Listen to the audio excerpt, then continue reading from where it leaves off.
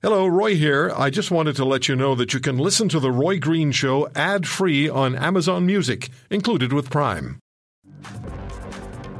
Provincial election in Saskatchewan. In British Columbia it's today, and from what I understand, again, more people voted in advance of Election Day in British Columbia than actually are voting today. Keith Baldry is the Global News BC Legislative Bureau Chief, joins us from Victoria. Keith, thank you for the time. And is that true? More people voted before today? Yes, extraordinary numbers, Roy. So we've never had people mail in their ballots to the extent of what we're seeing in this election, largely, I think, because we're in a pandemic and people do have some concerns about health and safety concerns at polling stations. But last election, a little more than 6,000 people mailed their ballots in. This election, more than 500,000 and counting. Wow. Have mailed their ballots in. On top of that, we've increased the number of advanced polling days, and almost 700,000 people voted that way. So we've got more than 1.1 million people whose ballots have already been sent, either through the mail or through advance polling. So, and it's interesting about the mail, Roy, it adds a wrinkle we've never had before. Under BC's election law, those mail-in ballots cannot be even counted until 13 days after the election day. They have to be verified to ensure there's no doubling up or fraud or anything like that. So if there's a lot of close races today, and we usually have a number of them in BC traditionally, we may not know the final outcome of today's election until mid-November. So you'll be right up there with the United States.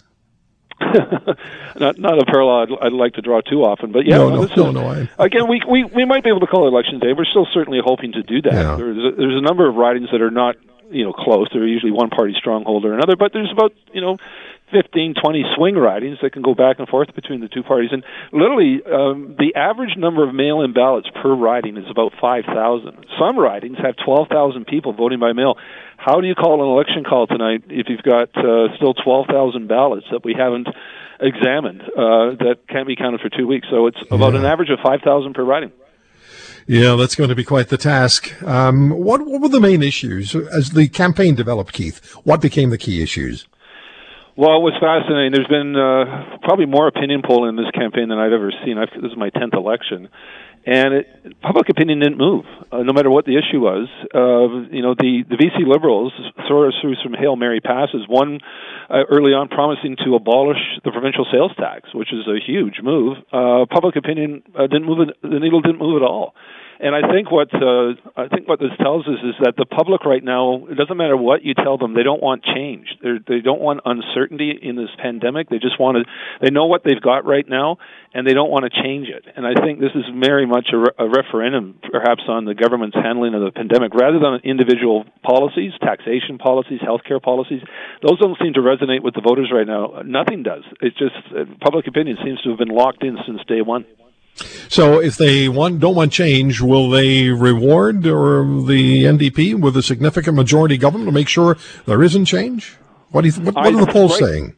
Yeah, right now the numbers are suggesting that it's going to be an NDP majority. Again, we might not be able to call that tonight. It might not be proven until mid-November when all the ballots are counted. But a number of opinion polls from various pollsters, and again, polls can be wrong, but it's very unusual to see, by my count, about 14 consecutive polls give the NDP a double-digit lead over the BC Liberals, and an even bigger lead in Metro Vancouver, where half the ridings are. And the last election was sort of decided in the suburbs of Metro Vancouver, and this one is shaping up to have the same result. And the NDP is strongest there rather than the BC Liberals. So the NDP could be looking at a very strong majority. In fact, potentially the biggest majority they've ever had, unless, of course, the voters have a different view today and have second thoughts of what they've been telling pollsters and vote back the BC Liberals. But the BC Liberals have not run a good campaign. Their leader, Andrew Wilkinson, just hasn't connected with people. They've had a couple of disastrous eruptions from candidates. One candidate was kicked out. Another one had apologized for sexist remarks in a Zoom call. The BC Liberals have been on defensive in this campaign, and the BC NDP under John Horgan has sort of had smooth sailing. And the other big unknown out here is what happens to the Green Party. The BC Greens won 3 seats last time. They've got 16% of the vote. What happens to that vote? Does it go back to one of the other parties? Or does it grow and the Greens make a bigger splash? That's one of the big unknowns. But certainly the polling suggests John Horgan rolled the dice on a snap election, and it looks like it's coming up with potentially a very good showing for him. So a message to Ottawa in this election as well. Well, I think it's a message to everyone, or another example of incumbent governments right now are probably in a safe position. You saw the New Brunswick result. Here's that Scott Moe's likely headed for re-election in Saskatchewan. And I think right now in a pandemic, as I say, people don't want change. They want certainty in their lives, and change in government is uncertainty. And that's why I think one of the cards John Horgan's been able to play very effectively out here in BC. If you want to hear more, subscribe to The Roy Green Show on Apple Podcasts, Google Podcasts, Spotify, Stitcher, or wherever you find your favorites. And if you like what you hear, leave us a review and tell a friend. I'm Roy Green. Have a great weekend.